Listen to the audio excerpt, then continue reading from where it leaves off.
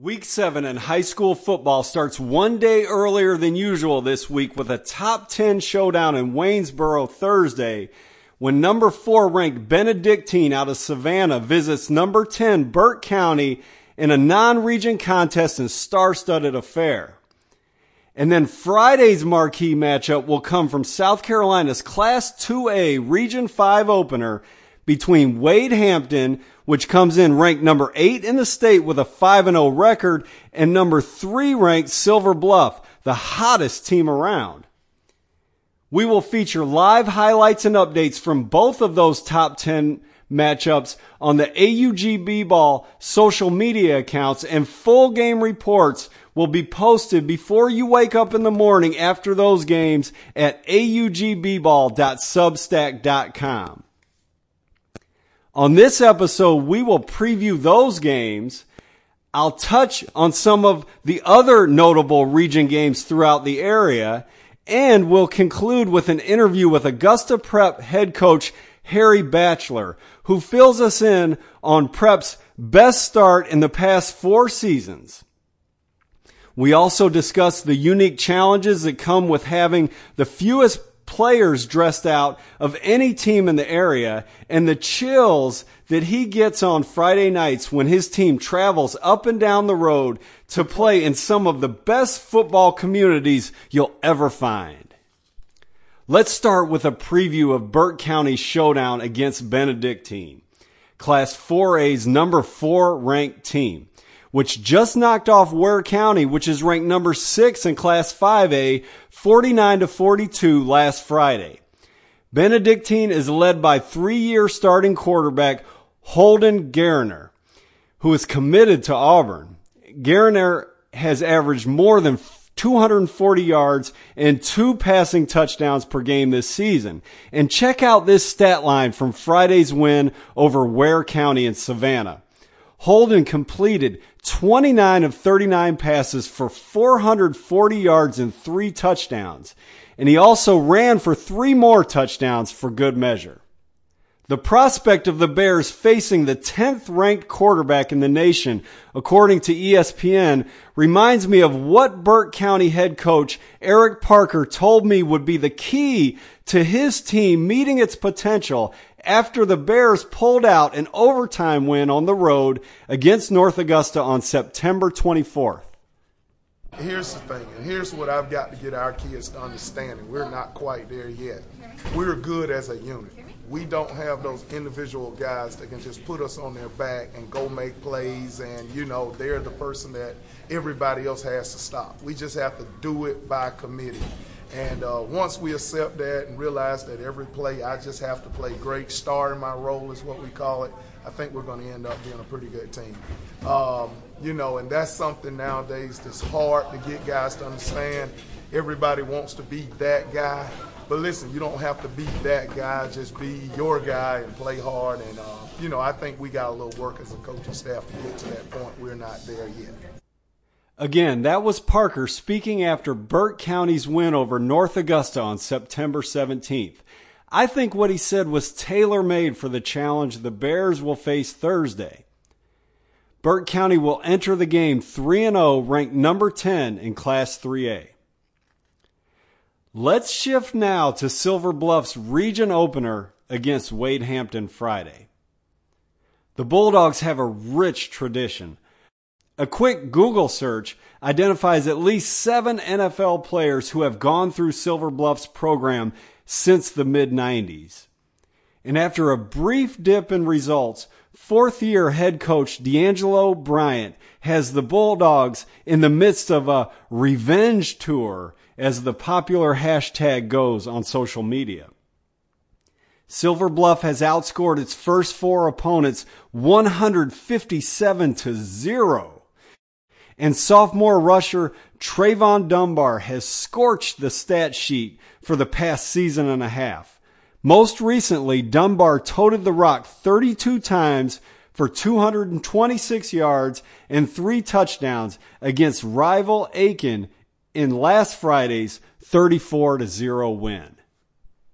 Before we get to the interview with Coach Batchelor, I'll touch on a few notable region games from around the area. Number 8, Washington County will host number 9 Northeast in both teams' region opener. In partnership with the CSRA All-Star Bowl, we are planning to have coverage from that top 10 matchup on the AUG B-Ball social media accounts. Evans will kick off its bid for a third straight Class 6A Region 3 championship when the Knights host arch-rival Grovetown in a game that will be broadcast on MeTV Friday and re-aired Sunday at noon on WJBF. In Class 3A Region 4, number 7 Thompson will seek revenge at home against Richmond after the Musketeers upset the Bulldogs last season in Augusta. Unfortunately for Richmond, John Tavis Curry, who factored in so heavily for the Musketeers during last season's region championship run, now plays for Thompson after a mid-season transfer that has been covered extensively. Finally, I'll be keeping an eye on fast improving Josie, which will visit Westside, where it will be homecoming for the Patriots. The Eagles will have upset on their minds both Friday and next Thursday when they face Westside and then Laney, the two Augusta-based schools projected to make the playoffs from Class 2A Region 4. Let's conclude today's show with an extended conversation with Augusta Prep head coach Harry Batchelor. Prep has started the season 3-1, and I've been planning to provide coverage of its coming region race, which will be condensed into the final 3 weeks of the regular season and will include Thomas Jefferson, Briarwood, and Edmund Burke, along with Augusta Prep, of course.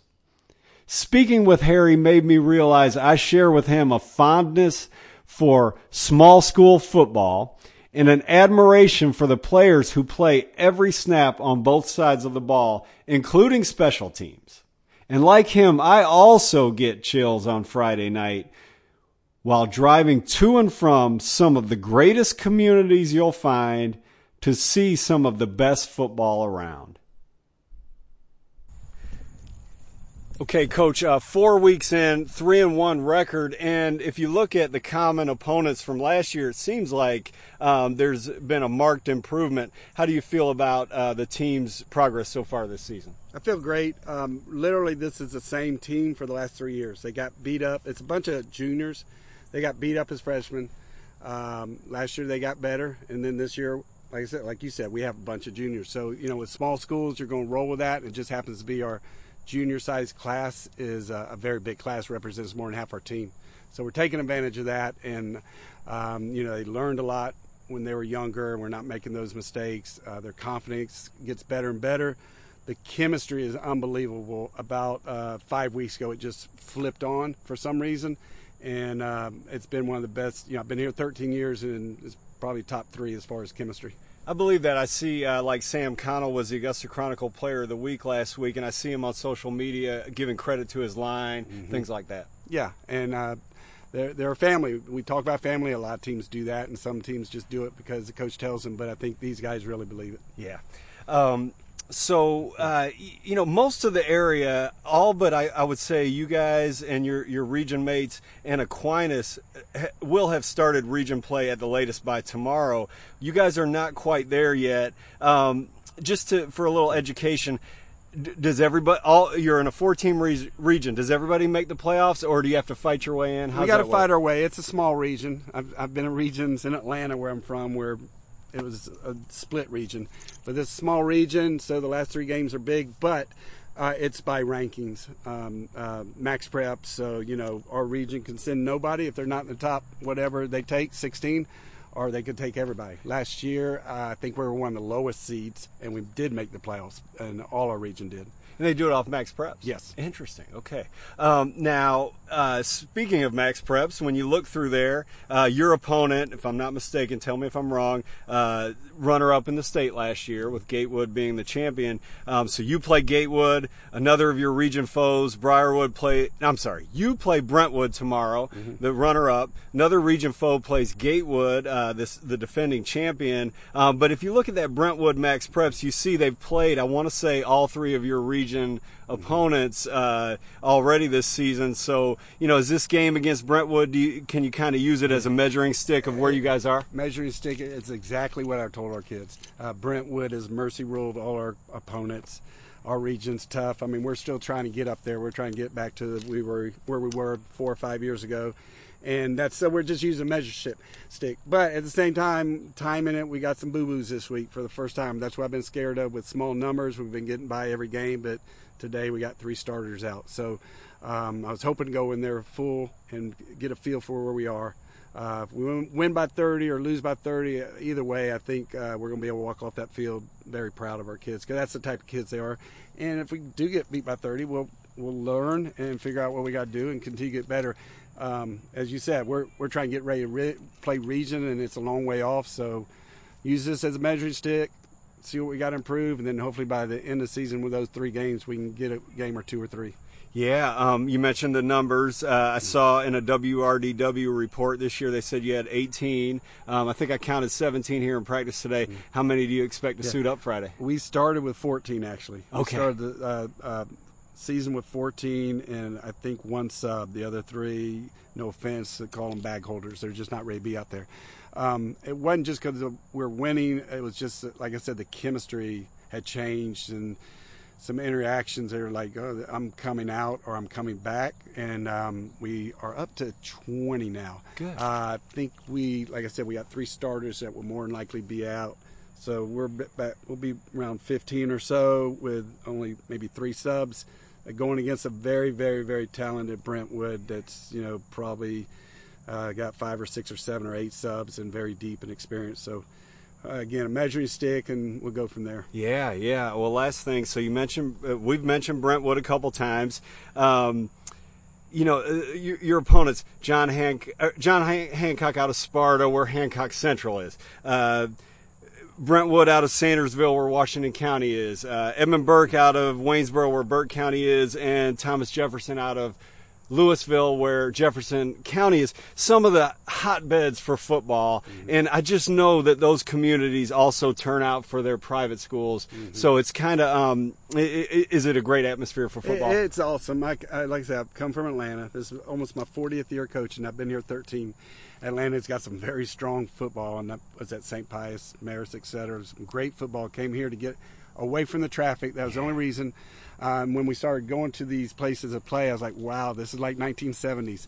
The town shuts down, and all that matters is football on Friday night. So it's pretty cool. We actually went and played Lake Oconee the other night, a brand new program, and they had it packed with a band and a great atmosphere. And then when we had our homecoming, it was really nice. We had a great atmosphere. We had a horse going out, and it was packed. So I enjoy it. For whatever weird reason, this year, kind of sounds weird, but when we're driving back from a game at night on the highway and you see 3 or 4 other buses coming the other way, that's another team going home. And I don't know why that gives me chills in my body, but I was like, just thinking that was pretty cool. You can edit that out, but anyway. No, I think it's so cool. I noticed, I think after the John Hancock game, you guys were huddled near midfield and they had turf, right? That was Lake Oconee. Lake Oconee, they had turf. Brand new turf, brand new program. Yeah. So neat, so neat. One day, hopefully, we get this. Yeah, and to your point about the small towns, I was at I was in Blackville, South Carolina last week. 2 single A schools. I think one of the coaches said, if you put our schools together, you won't get 400 students. And guys are cramping up left and right, and that's that numbers thing, right? Yeah, and it's some of the rich are getting richer and the poor are getting poorer in the football world, and we're trying to rebound that. I used to try to have 35 to 40 kids, and playing John Millage and being their best rival and beating Gatewood, and so we've stuck with it. We for various reasons we lost numbers at the school, but with the new head of school coming in, we're rebounding, and it's going to take a little while, but hopefully we'll get back there again. And very last thing, you got to be in that part about playing, with the numbers, low numbers. The guys who do play, they're kind of made of some extra special stuff, right? When they play without the backups.